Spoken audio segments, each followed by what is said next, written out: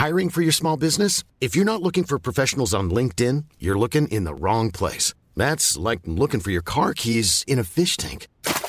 LinkedIn helps you hire professionals you can't find anywhere else, even those who aren't actively searching for a new job but might be open to the perfect role. In a given month, over 70% of LinkedIn users don't even visit other leading job sites. So start looking in the right place. With LinkedIn, you can hire professionals like a professional. Post your free job on linkedin.com/people today.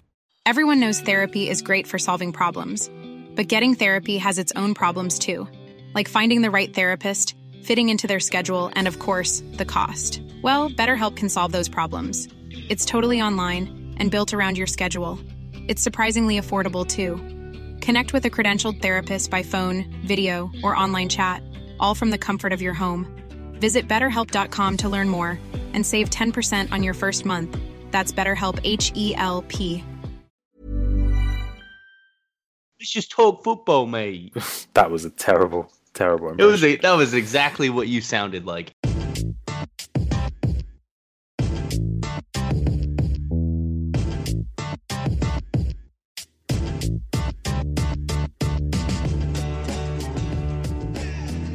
It is Monday, which means it's time for the front three. Adam here, alongside Chris Hennig. Evening. And Nico Morales as well. How you doing, mate? That is, just don't even try it, Nico. Don't embarrass yourself. Sorry about that. Guys, let's move on swiftly from that to talk about football. So much football to talk about, not least of which Group B, Group A, that have been decided today. We know who's going through and in what order in the round of 16. We do have to start with a controversy tonight. The VAR controversy, the VAR bullshit, as Alan Shearer eloquently put it tonight. 1-1 it finished between Iran and Portugal, defining that Portugal would finish second in Group B behind Spain, who had their own VAR controversy. But we do have to talk about that Portugal game. It was 1-0. Ricardo Quaresma with perhaps the goal of the tournament so far. Beautiful outside of the boot finish. It looked like that was what would separate the two teams. But Iran in the closing stages were awarded, I think it's fair to say, a controversial penalty via VAR. What did you make of this one? Was it a penalty? What was going on? I'll take this bullet. I mean, I don't know. I feel like I didn't really see the There's game. no way it's penalty. There's no way it's penalty. The cross comes in, it's headed down onto Cedric's arm, but it's not a deliberate handball, is it?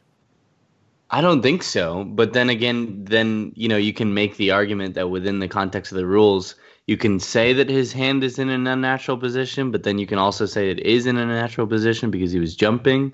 So I don't know. I think this is exemplary of the larger point about VAR, which is that there are people out there who are saying because of this decision and because of other decisions that maybe they look at unfavorably or favorably depending on which side of the coin they happen to land on. I think there is an expectation that VAR would fix everything, no decision would ever be incorrect ever again, and that it's going to be a perfect system from now on. And that's just even with VAR, unless you enter a world where we go Westworld with it. And every decision, every single data point, every time a player touches the ball is automated, like where it's literally like FIFA, and all that is fed into a computer.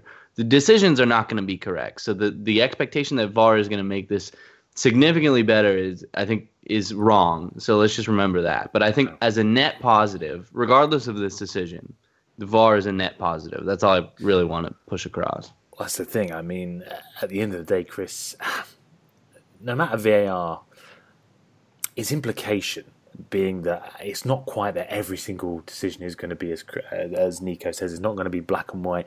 It still is, at the end of the day, down to the interpretation of the referee. So this incident where he's called for a handball, be it a deliberate handball he's seen, be it that his arm being an unnatural decision in an unnatural position, is still at the discretion of the referee, right? Yes, and I think actually in listening to the commentary on the BBC tonight, there was a point made unintentionally in my eyes, which was the review for Spain's second which we will come on to, obviously. It was said that the reason that they can review offsides is because offsides is a definitive fact. You either are or you are not offside. Like, it's black and white. It's not down to interpretation. I'm inclined to think that that's where penalty decisions ultimately fall down, because there is a degree of interpretation. And actually, if we take the Ronaldo penalty as an example, that sequence of play where he runs in, it's not given any context. And what I mean by that is it's not given the context of the seconds before and the seconds afterwards. So actually, when I saw that in real time, I thought, you know what, he hasn't actually got control of the ball here. So in that instance, I'm inclined to think it's not a penalty, because he doesn't actually, as I say, have control of the ball. And that's where I think VAR is the problem, is that it takes this decision and just trims the fat of the whole situation off. So you're going to think, okay, well, you know, he's touched there, the ball's here. Yeah, this is obviously a penalty. But there's absolutely no conclusive evidence to that fact. And that's where I think it's an issue. Yeah, that's the thing. You know, people seem to be up in arms because they don't think it's a deliberate handball. Does it need to be deliberate to be a handball? We're talking about being in an unnatural position. It seemed maybe you could argue that, and that would be the referee's interpretation. There's more controversy because early in the game, Ronaldo perhaps should have seen a second yellow. It looked like an elbow. That wasn't referred to a VAR decision. Carlos Queiroz coming out and sort of suggesting that perhaps if the forward had been less high profile, if it wasn't Ronaldo who was guilty of that crime, he may have seen a red card.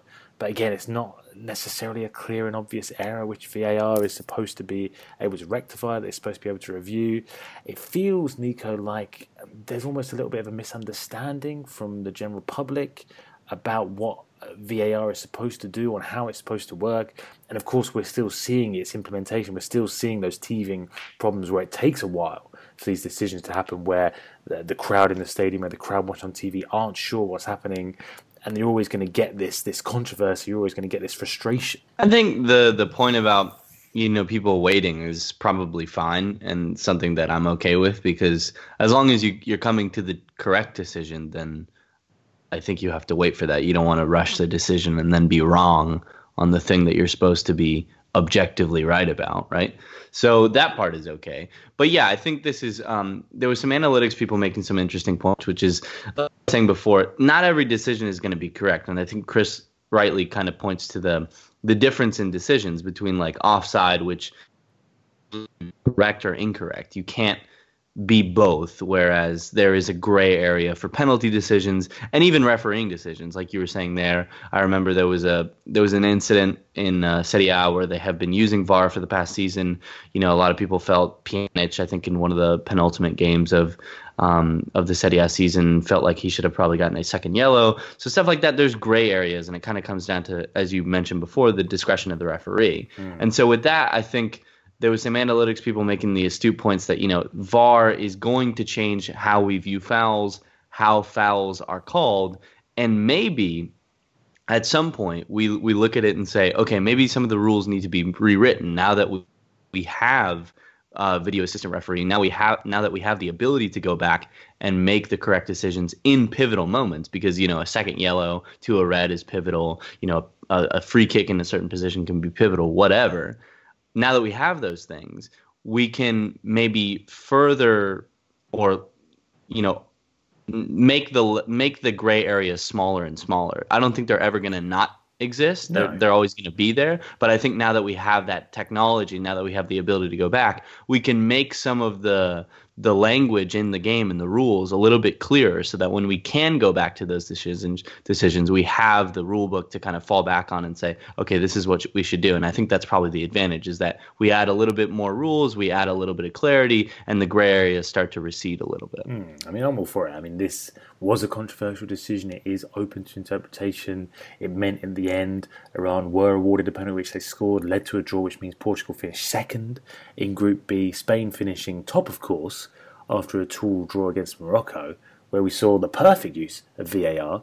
Iago Aspas scoring that equaliser in the dying minutes. It was chalked off for an offside. The referee reviews it via VAR, and correctly the decision is overturned. He was onside upon review. They finished top of the group anyway. Nico, for you, is that deserved? Yeah, I think they were the most consistent ones. They had, as I kind of wrote about for the Ringer, these bigger teams face a stylistic advantage when they come up against some of these smaller teams, and teams like Iran and some of the other guys that they face. I mean, obviously Portugal aren't necessarily a small team, but Spain have that disadvantage of going up against teams that are just going to pack it in. I think Morocco did a lot better of a job than Iran did in terms of threatening them and breaking up their play. Obviously, they scored 2 goals, but if you look at sort of the expected goals of it, Spain are deserved winners on the night, and although they drew, I think they've been probably the most consistent team in that group. So, yeah, I think they probably deserve to have that top spot because, as you were saying, and that's why the decisions in that other game are so important, as good as Russia have been, Uruguay showed them off today, and I think Spain have the capability to do so, and they will be facing Russia in the next round as opposed to what is the other team? Uruguay. As opposed to Uruguay, who are a very good team. I think that's they deserve that. They deserve to have sort of that maybe that easier game in the next round. So you fancy their chances against Russia? Do you think they're going to face any threat? I mean, obviously in their final game, Russia didn't look so impressive compared to the opening 2 fixtures. So you'd be confident Spain are going to go through here to the quarterfinals? Yeah, I'm pretty confident. I think also that, and I think we'll probably get onto this in a little bit, but there is some concern that I have in sort of the doping scandal that has been talked about with Russia. But yeah, as a whole, I think that is the team that you want to face because Uruguay are never going to be the offensive team against Spain, and I think they have more of a possibility with Suarez, with Cavani, with how they structure their midfield with Bentancur and Torreira. They have more of a possibility to hurt Spain than Russia do, who I think had the advantage of playing in not a variety of ways, but maybe a little bit more flexible in a defensive sense in the group stages where they said, okay, let's see what we can get here and there. Whereas, it's the knockout phases, it's one game. And they have to be forced into that defensive style that I think Spain can ultimately break down.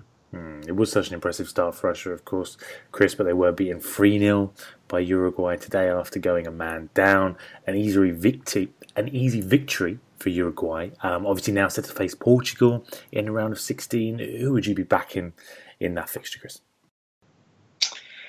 Ooh, it's a difficult one because I think Nico's right. I don't think Uruguay are going to take the bull by the horns, if you will, and try to dictate possession. I think, if anything, you'll probably see what they try and did against Russia and use that 3-5-2, be quite focused on counter-attacks, opening up the space by inviting on a little bit of pressure with the ball. Portugal, I think, have found the best success by doing that as well. We saw that against Spain. They seem to prefer being that underdog role. And you go back to 2016, that was really, I would argue, how they made their way to the Euro 2016 summit. It was by being the undercard and counterpunching. So the one thing I would say is I haven't seen anything from Uruguay this tournament that's made me think, wow, this is a really good quality team. I think the style that they played today and the formation, I was talking to Nico about this as the game was going on, I think it fits their team and their squad perfectly, or about as good as you're going to get for that squad, because it negates the fact they don't have any quality traditional wingers. But even then, they made kind of hard work of it against a 10-man Russia side that really is lacking in even more quality. So that's one of those moments where I look at it and my gut tells me right now that Ronaldo kind of steps up, drives them forward, and even tonight, as much as you want to poke holes through Portugal, they've still got charisma, they've still got Ronaldo, they've still got quality in their ranks that has performed during this tournament. That's the important caveat I think I should stress, is that Portugal have actually shown up during this tournament quite well, whereas I think Uruguay have got the job done, and I almost feel bad criticising them, but I haven't been convinced by them. So I'm going to need to see a bit of a ramp in quality for that to happen. The other fixture today, of course, was Saudi Arabia against Egypt. Dead rubber in Group A. Saudi Arabia winning in the end. Mohamed Salah scoring again for Egypt. And also we saw the Egypt goalkeeper become the oldest ever player to feature in a World Cup match. SM El Hadari, 45 years old, saving a penalty as well from Saudi Arabia. Couldn't avoid defeat, of course. There is some controversy surrounding this Egypt team, Nico. I'm not sure if you've heard about this. Mohamed Salah potentially going to retire now after this match. His subdued celebration after his goal against Saudi Arabia causing some concern among Egyptian fans because of the dispute between the star player and the Egyptian FA. Yeah, it's strange. I hadn't known about that. I don't know anything about the controversy between him and the Egyptian FA, but yeah, it'd be a surprising one. I think for me, the most interesting thing about Egypt is that they've been so good in the AFCON, and yet this has been an exceptionally poor showing for them at the World Cup. Partially, that's obviously down to the absence of Salah I guess not necessarily up until now, but he wasn't prominent in the first game, and I think the first game is so decisive when you have this sort of group stage format that I think they're gonna change for the next World Cup. So, I'm not, like I said, I'm not entirely versed on the dispute between them, but I think Chris is.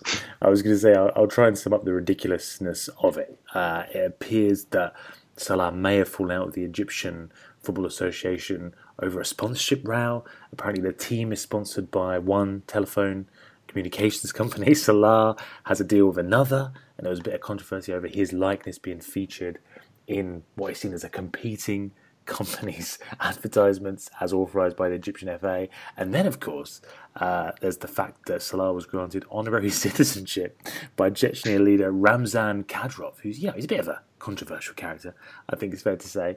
So yeah, there's a little bit of controversy going on around Salah, Chris, potentially unnecessary controversy.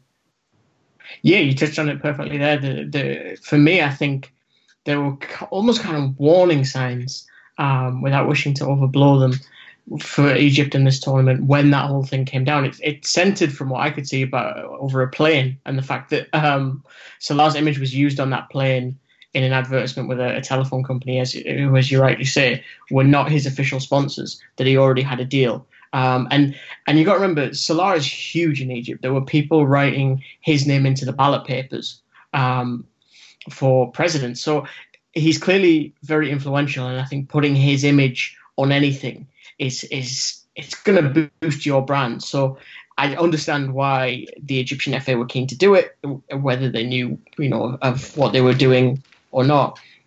But actually, I think it's taken a bit more of a drastic turn with this chap that you mentioned there from Chechnya, because essentially this has painted Salah in quite a bad light.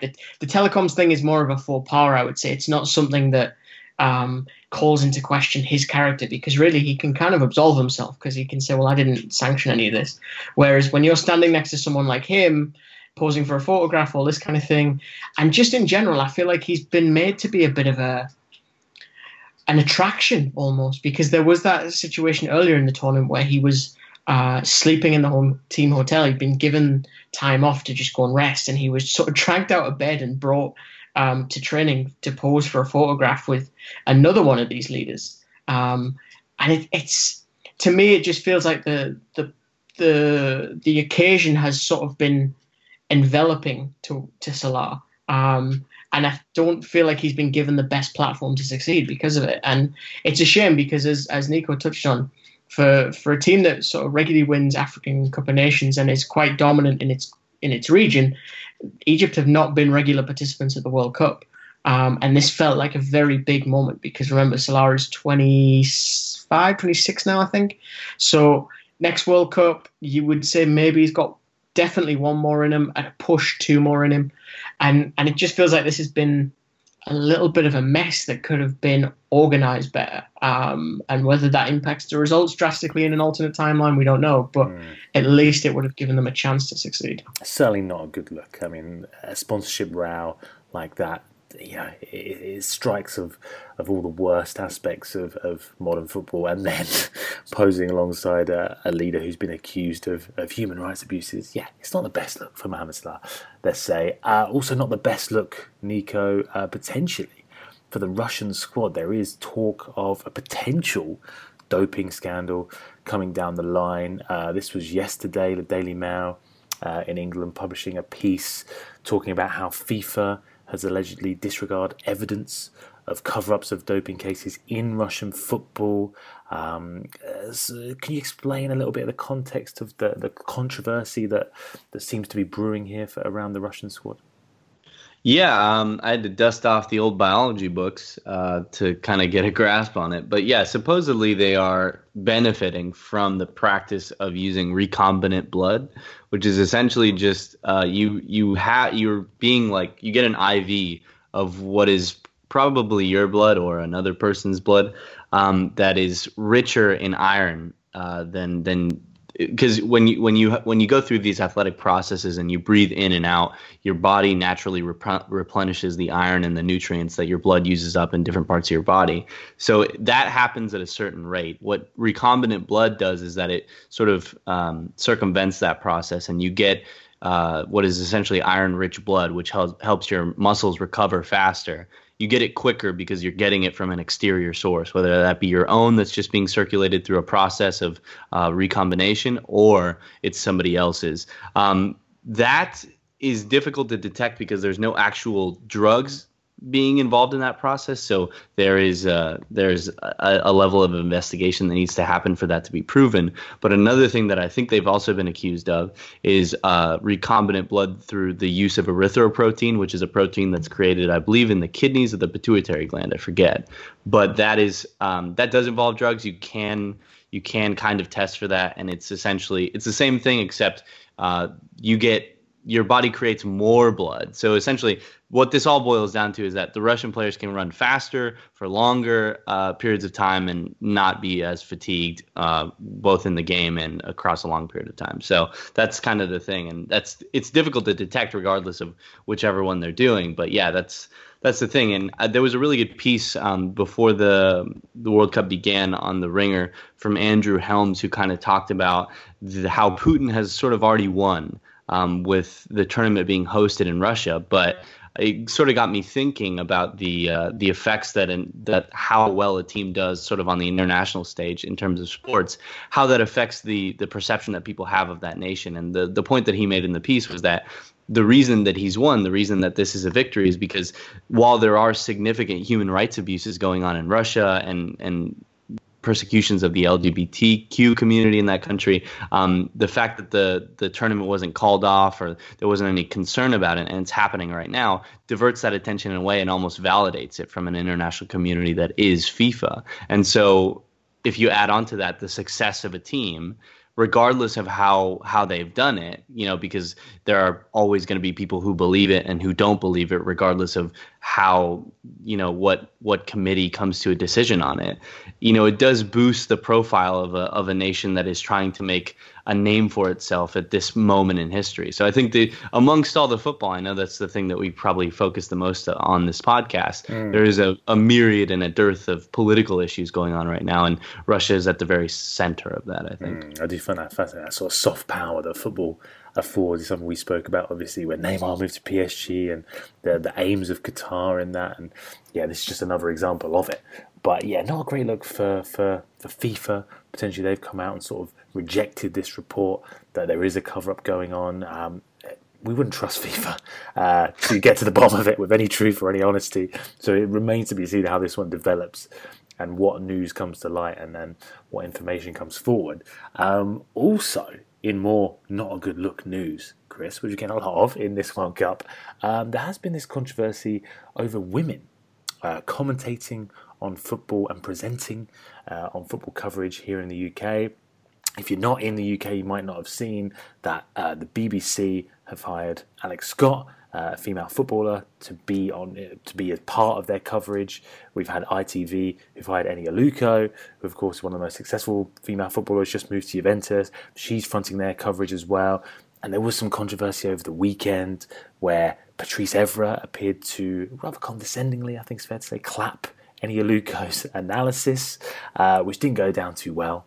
And then today, Chris, we seem to have Jason Cundy, who's a pundit for TalkSport here in the UK, describe female... Cundy was that? Just checking. Cundy, yeah. It's very, you got to be careful there to avoid a Freudian slip. But yeah, Jason Cundy, he seemed to have his own complaints about female commentators, Chris.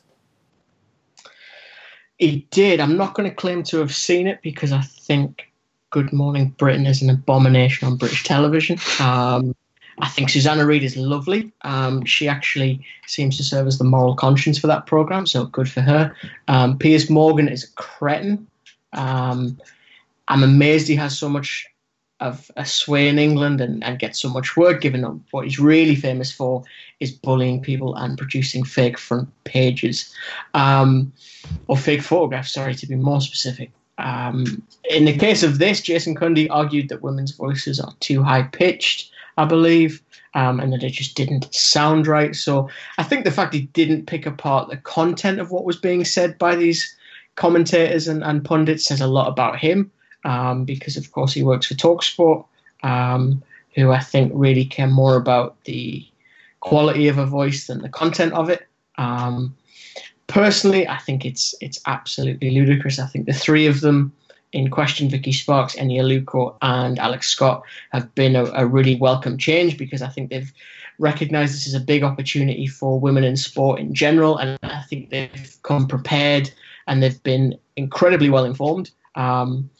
I think having met Alex Scott a few times and having talked to her in the Ball Street office a couple of times, she's no different there as to how she is on television. I found it quite well informed, interesting, quite fun to talk to as well, and someone who was willing to listen as much as she was willing to talk, which is quite rare for a pundit and an ex-player in general. So I think she's been a welcome addition. I think Cundy's apology is half-hearted. I think it's an attempt to, in some ways, save face, in other ways, probably save his career, because he's aware that might shut him off. And yet, there was a lot of people who responded to him and said, you know what, power to you for speaking your voice or your opinion, which is ironic because his pinned tweet, I think, at the time of recording, is about the fact that he speaks his opinion and his voice, and he doesn't care whether you like it or not. It's all quite depressing, isn't it? I think that it has become a bit of a debate almost, that there is this sort of discussion around female commentators and female pundits that, that they aren't allowed to do their job. They're not judged on the same terms. I mean, as you say, most people, I think, have been impressed with the likes of Eni Aluko and Alex Scott, whereas someone like Patrice Evra seems to have pitched up in Russia, had a bit of a jolly, and isn't really saying anything with his punditry, is sort of contributing very little. I'm not too upset he's had to go back for pre-season West Ham now, I think it's fair to say. But, Jackie Oatley herself, who's a presenter on the BBC, she said it's frustrating that, this debate is an issue. It's 11 years after her first match of day commentary, 8 years after she was doing commentaries at the World Cup, and yet still people are trying to say it shouldn't be allowed almost. It feels regressive, Chris. It is frustrating, I think, more than anything, because, yes, as you touched on, Patrice Evra sits at the opposite end of that spectrum as someone who has played at the highest level, has done a lot in his career, and offered nothing more than chuckles and hand gestures and more of this "I love this game" awful shtick that he's been peddling for a long time, which, to be frank, I don't even think it's that legit when he does that. It feels quite fake and quite plastic. But again, that's what he does on social media. When it comes to punditry, I think he's been awful. I don't think he's offered any real insight. I think he's tried to be a jokester and a prankster, and I don't really care for it. I think, look, Ian Wright is someone that manages to straddle that line fairly well. Right, he likes a joke. Right, he likes a laugh. Yes, I've worked with Ian Wright up close before, so I'm fairly familiar with him. And I think at the same time, he does give some insight. He's also been criticised for laying on cliché before, and I know he's made efforts to fix that. I just think in general, we are at a stage with football where we've never had more access to information, to opinions, to insight, all this stuff. And I just think we should be demanding more. And I think the real problem that Jason Cundy and his ilk have is that the likes of Eni Aluko and Alex Scott are willing to go away and do the research that he doesn't want to do. Because Eni Aluko, I know she's been criticised for feeling almost robotic and a little bit wooden. She's at least gone and done her research. She's at least looked players up. She's actually tried to understand what she doesn't understand going into the tournament when it comes to certain teams and players.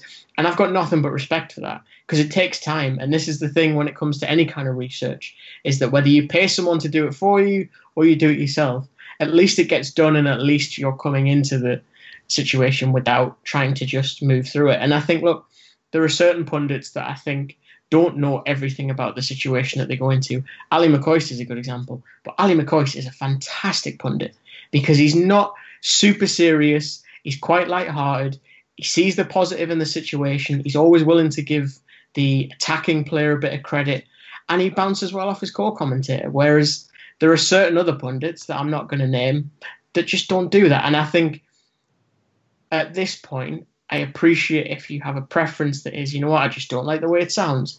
That's fine. But I think the notion that you should then subsequently ban any and all female commentators and all this stuff, that's just ridiculous. I think, unfortunately, and I've held this opinion for a while and not really voiced it publicly, sport isn't, when it comes to the media side, always a meritocracy. And it's one of the things that frustrates me more than anything, because it really should be. On the pitch, if you perform well, you get success.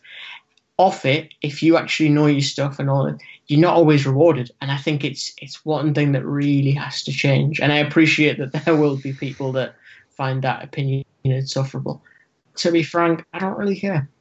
If I can also just say, I think a lot of every single point that you and Adam made there, Chris, I find to be in agreement with. But the difficulty I find sometimes with the conversation that we have, and I think what's important to have as part of a conversation is, especially as someone that studies political philosophy, is like changing the minds of the people that are on the opposite end of the spectrum, right? So we have those people who have the opinion that women shouldn't be in commentary positions. And I have no shame in admitting that in my juvenile years, when I was 15, 16, 17 years old, I was of a similar opinion, because it was just, it's like a hyper masculine type of, just standard opinion that you think women shouldn't be all that involved in sport. But it's important, I think, to acknowledge that part of the conversation instead of saying, just dismissing it, because I think that's the thing that maybe turns people off. Maybe there are even people who are listening to this podcast that say, I have the opinion and I don't want it to be dismissed.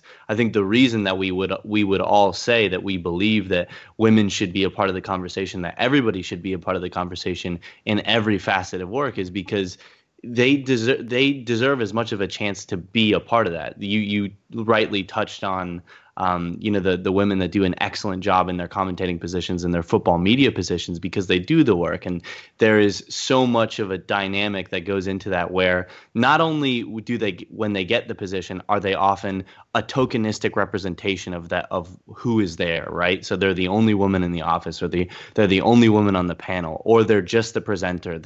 They're simply the vehicle for another man's thought. They have to do all of that without failure, without exception, because if they do any of that and they mess up in the smallest way, then it's not only a representation of themselves and the jobs that they do, but it's a representation of how men specifically will think that women perform in those positions. So there's so much that goes into that. I think the reason that we should acknowledge the other part of the conversation is because we have to do that in order to try to convince them that, yes, women should be part of the conversation, because they do as good of a job as men do, if not better. And just because, you want to hear maybe a deeper voice, maybe a more masculine voice on the commentary, doesn't mean that the female voice is illegitimate.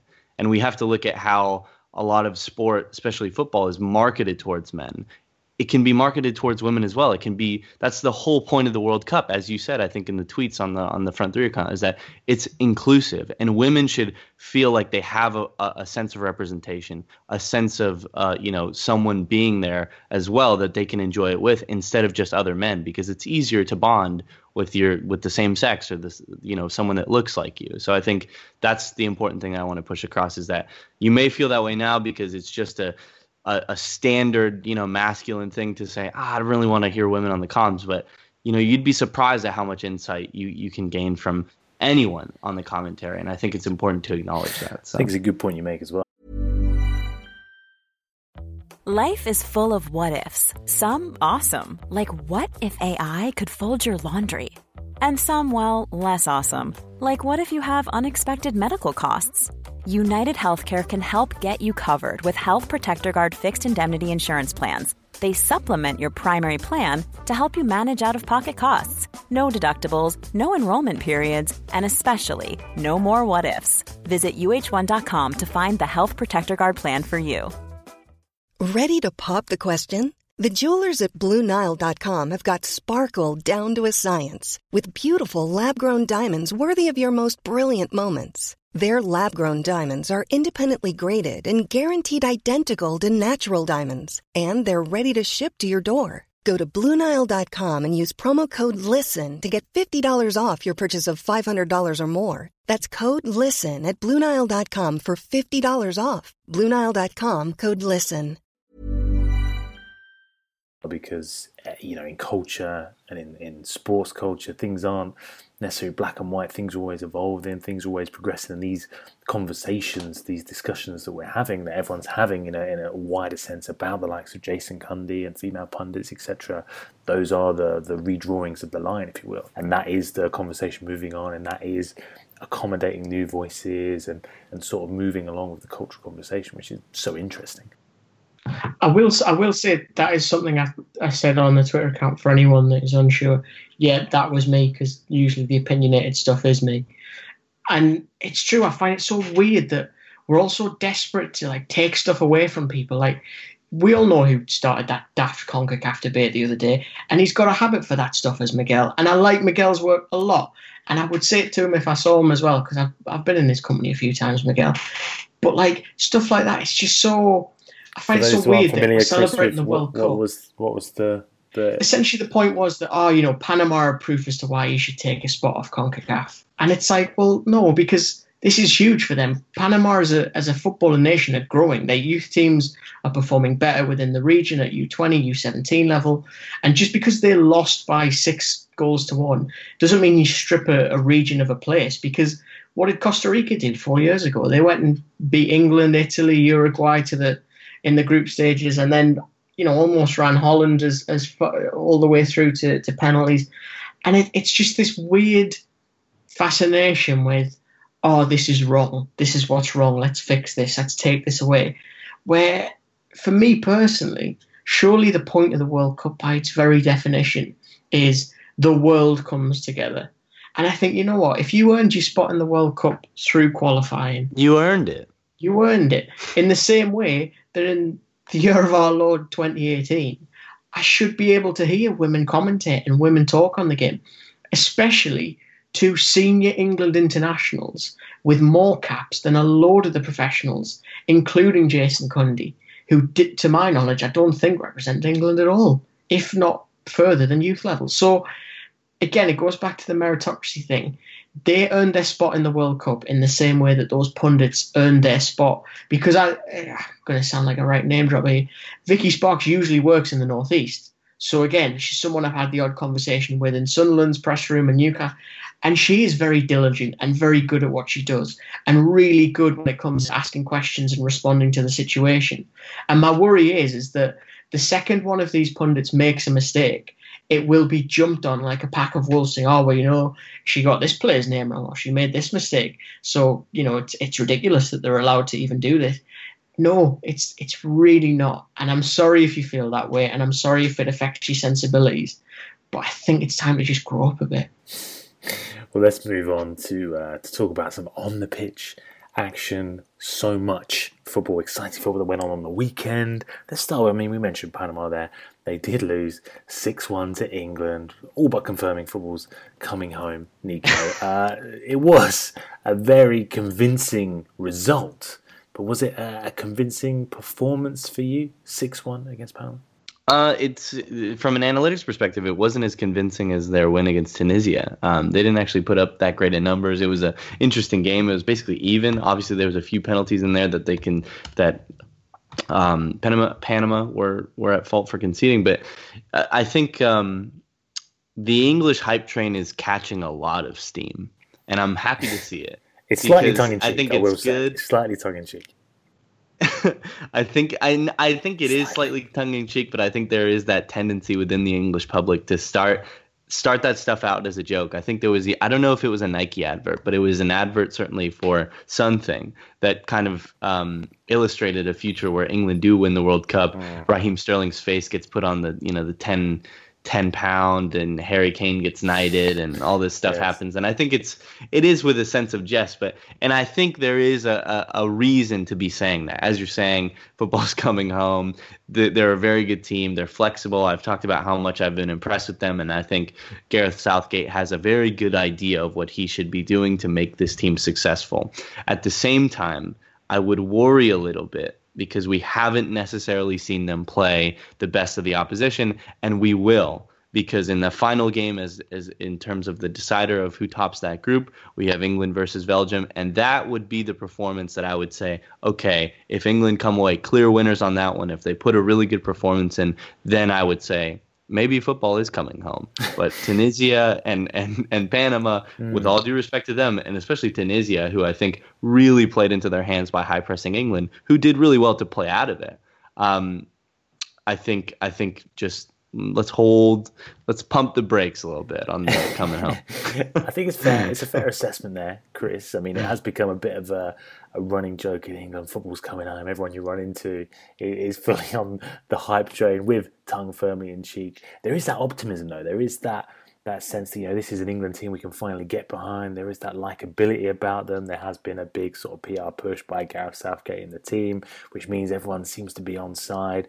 But they're playing attacking football, they're playing exciting football. Harry Kane, of course, has scored 5 goals. He's leading that race for the Golden Boot. Do you think they're going to get a reality check against Belgium, though? Do you think that is going to be the true test of England? As Nico says, that's where we get the measure of this team and we really can assess how far they can go and how good they are. Yeah, to a certain extent, I think it will be the greatest test, without doubt. Because, Tunisia are, I would say, just a higher quality version of Panama, really, with maybe a little bit less dirty.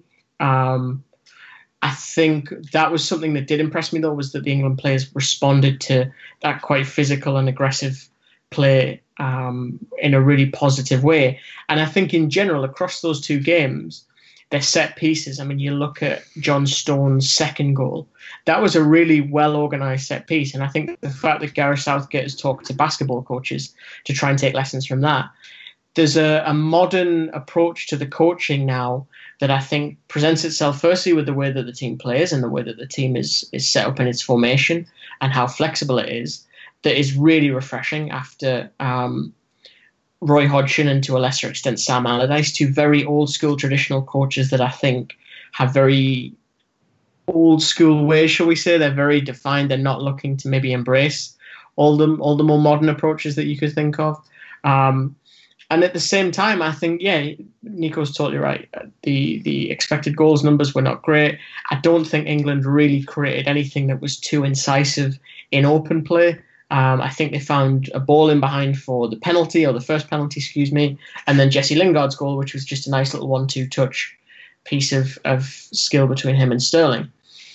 This is where I think with Belgium, you're going to see a team that will not sit nearly as deep as either of the previous opponents. So will essentially give them a greater test defensively, but should also give them an opportunity to flourish in an attacking sense. And that for me is the thing that I'm sort of focusing on most, specifically if Roberto Martinez plays Yannick Ferreira Carrasco, because even Diego Simeone wouldn't trust him as a wide player because he didn't think he could do defensively what he needed to.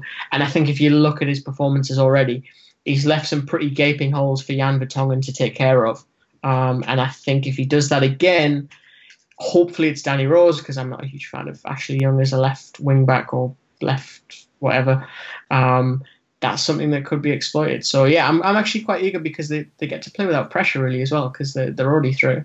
Yeah, it's going to be interesting to see how Belgium line up in that game coming up on Thursday, Nico. Obviously against Tunisia, a very attacking team. Saw them win 5-2.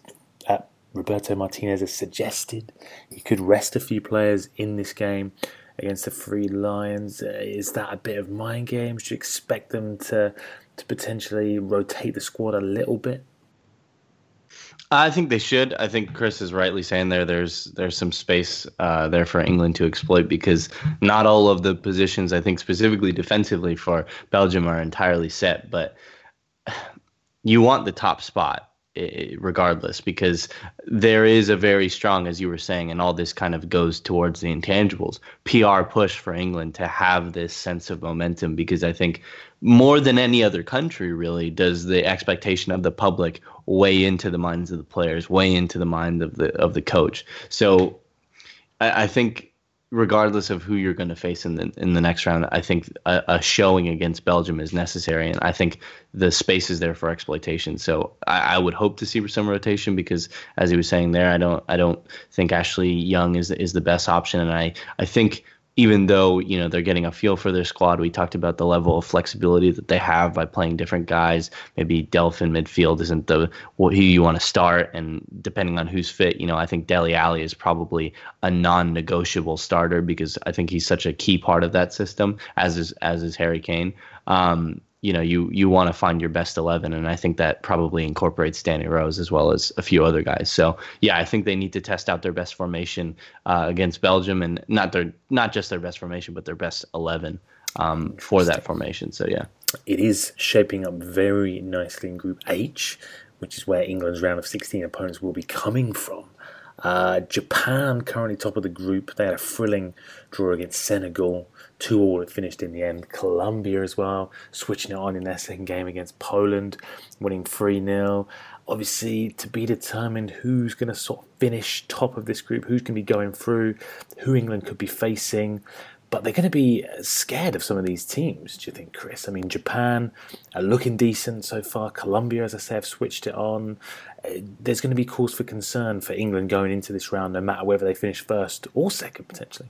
Yeah, I mean, look, every team that reaches that stage has performed well to a varying degree. I think if I was picking personally, I find Colombia a greater threat than Japan.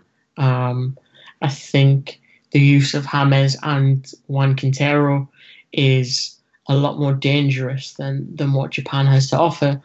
And yet, I still think that with Inui and Kagawa, there is something to be mindful of with Japan, at least. But I see a lot more frailty in their defensive line than I do with Colombia, with Yerry Mina and Davinson Sanchez. And then even, I mean, Santiago Arias is a good right back coming off a good season with PSV. So, yeah, I think you're always going to have to play good teams.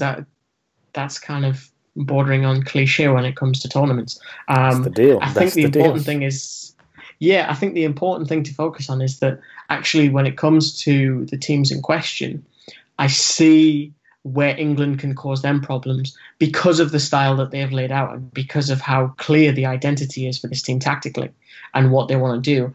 And that's a real difference for me when it comes to other tournaments. It was something that Rio Ferdinand talked about the other night, was that when Sven-Goran Eriksson became England manager, he told him in no uncertain terms, my centre-backs don't bring the ball out. And so he had to change the way he played to accommodate his position in the England team and to keep his place in the England team, more importantly. I don't see that with the current group. If anything, I feel as if Gareth has sort of put together a side that, or a style, I should say, that plays into the strengths of the fact that John Stones likes to bring the ball out from defence, that Kyle Walker is someone that's comfortable on the ball, and the fullbacks, again, they want to, the wingbacks, they want to attack and they're encouraged to attack in the same way that Jesse Lingard and Ali and whoever is playing in those positions likes to float around the field and likes to roam. So I see a lot of ideals that are already within these players to begin with that Gareth has managed to facilitate and put together. And I think for that alone, you should feel more confident about England in the knockouts than Craigie could go all the way back to 2002 when they faced Brazil and Seaman got lobbed. It's strange feeling optimistic about England for the first time in a decade or so. It's an unusual feeling. Don't worry, it'll come back. But I think it's understandable to feel optimistic though, because you got to remember, the under-20s won the World Cup, the under-17s won a similar tournament. We're talking about Phil Foden being a once-in-a-generation talent. Jadon Sancho is making waves at Dortmund. There was a young English lad whose name's escaped me, who's at Chelsea, who's now in talks with RB Leipzig. English players, and from speaking to coaches in the game, they're seen very highly, this next generation of talent. There's a lot of potential within it, and they feel as if this is a potentially special generation of players. So I think the optimism is founded because the optimism is actually founded on something. It's not just, well, Gerrard and Lampard are playing for Chelsea and Liverpool. It's actually, hang on, these players are playing at a high standard internationally, beating their counterparts, and they're all coming through squads with very keen ideas that fit within what the national team want to do. And a lot of the club teams are influencing what the national team does. I read a great piece by Nico Morales that said that Tottenham have had a huge influence on the English national team. So that synergy, whether planned or spontaneous, that's a reason in itself to start singing Football's Coming Home. So you're telling me not only is football coming home, Chris, but it's coming home again and again and again in the years to come. That's basically what you're saying. And dominated by a Tottenham-heavy core. How can it get better for you, Adam? How could that get better for you? Before we go, we would be remiss not to discuss one of the most dramatic moments in the World Cup so far on Saturday evening. It has been a gloriously entertaining World Cup, of course, but I think one of the moments so far, as I mentioned there, was the dying minutes of Germany-Sweden on Saturday evening. 1-1 it was in those closing stages. It was looking very tricky for Germany to go through from Group F, realistically. But then Toni Kroos steps up, Nico, sweeps in a glorious free kick. Oh, man. That's one of the moments of the tournament, right? I mean, crazy. It could not have got better for Toni Kroos. I think a lot of people, there was a very mixed opinions about Toni Kroos' performance in general, and I think the dynamic that he struck and Real Madrid really has allowed him to strike with Luka Modric is one of the things that I think we'll look back at and say that's probably one of the greatest, if not the greatest midfield duo of all time because of how they play off of one another. But as I've said on this podcast before, he hasn't had the opportunity to strike that with his national team. And obviously they've had success. In 2014, they were the winners. But in this World Cup, it's been a little bit different. And that's to an extent that I wrote about.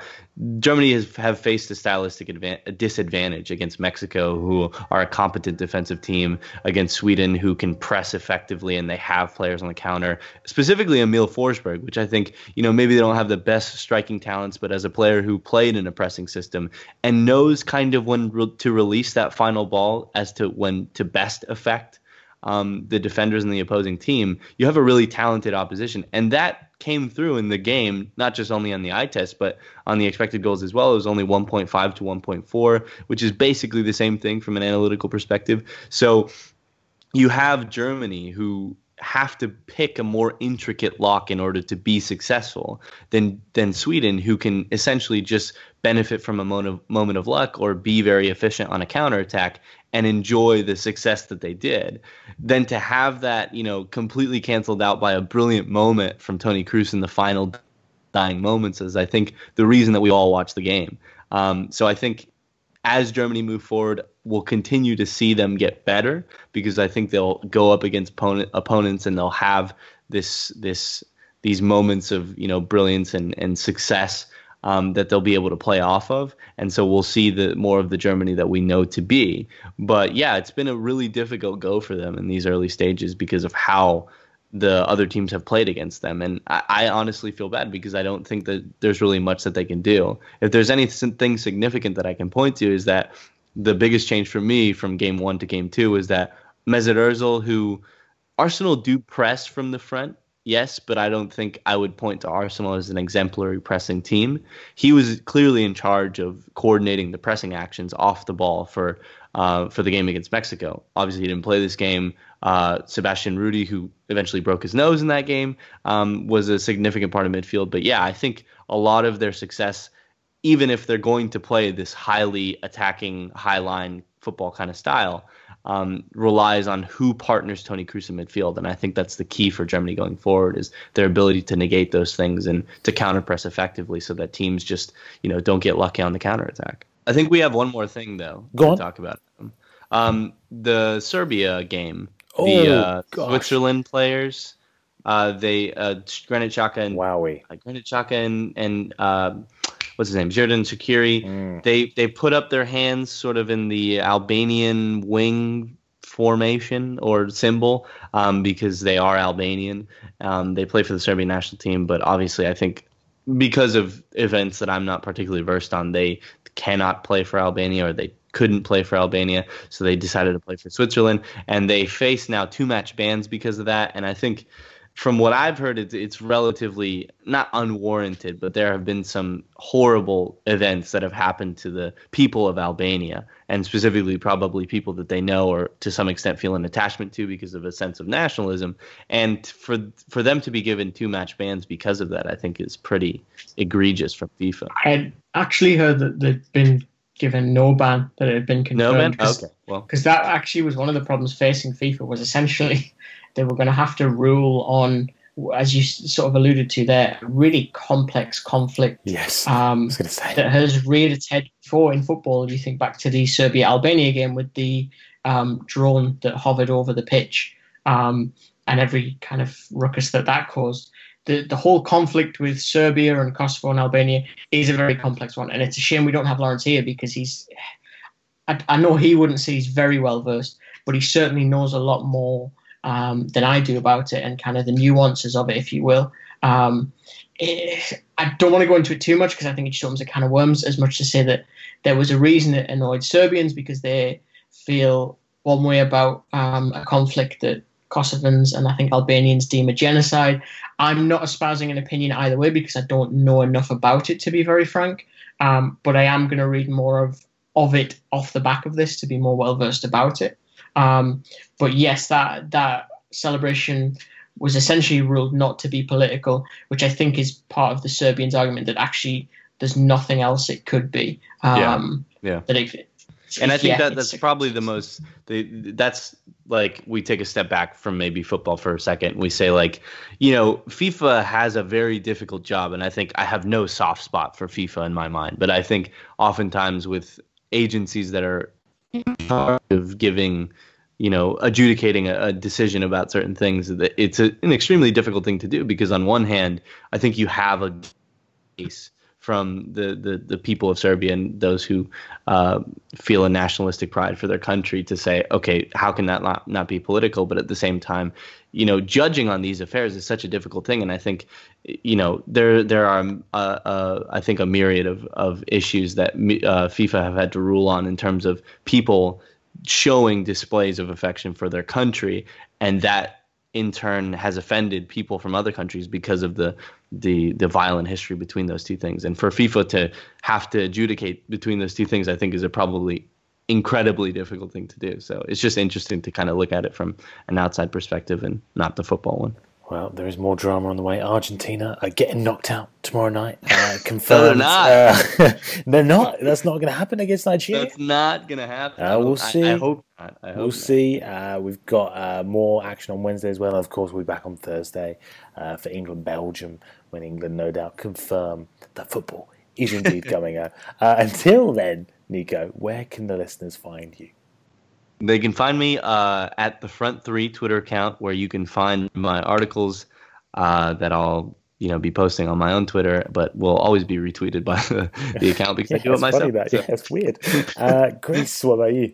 On Twitter, espousing opinions under the guise of the Front Three. There is one last bit of news, though, which is the Saudi Arabian FA have opted to tax footballers' wages, Saudi Arabian players' wages, at 50% and impose a salary cap in the wake of their departure from the World Cup. Wow, really?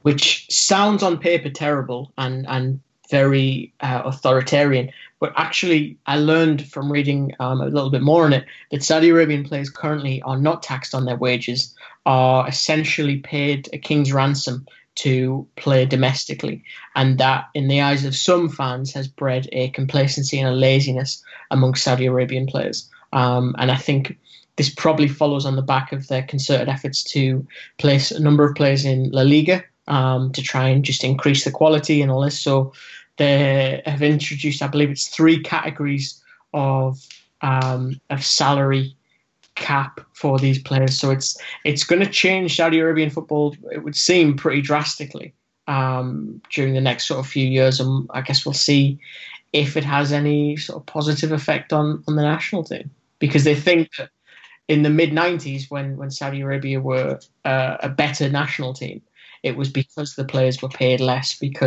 So it's almost a return based on sort of historical accomplishment and the factors that they believe caused that. This World Cup's got it all. Taxation reform, we've got political controversy, VAR madness. There's nothing that's not going on in this World Cup. So make sure you tune in Thursday for more madness, I'm sure. But guys, we'll see you then. Until then, enjoy the World Cup football.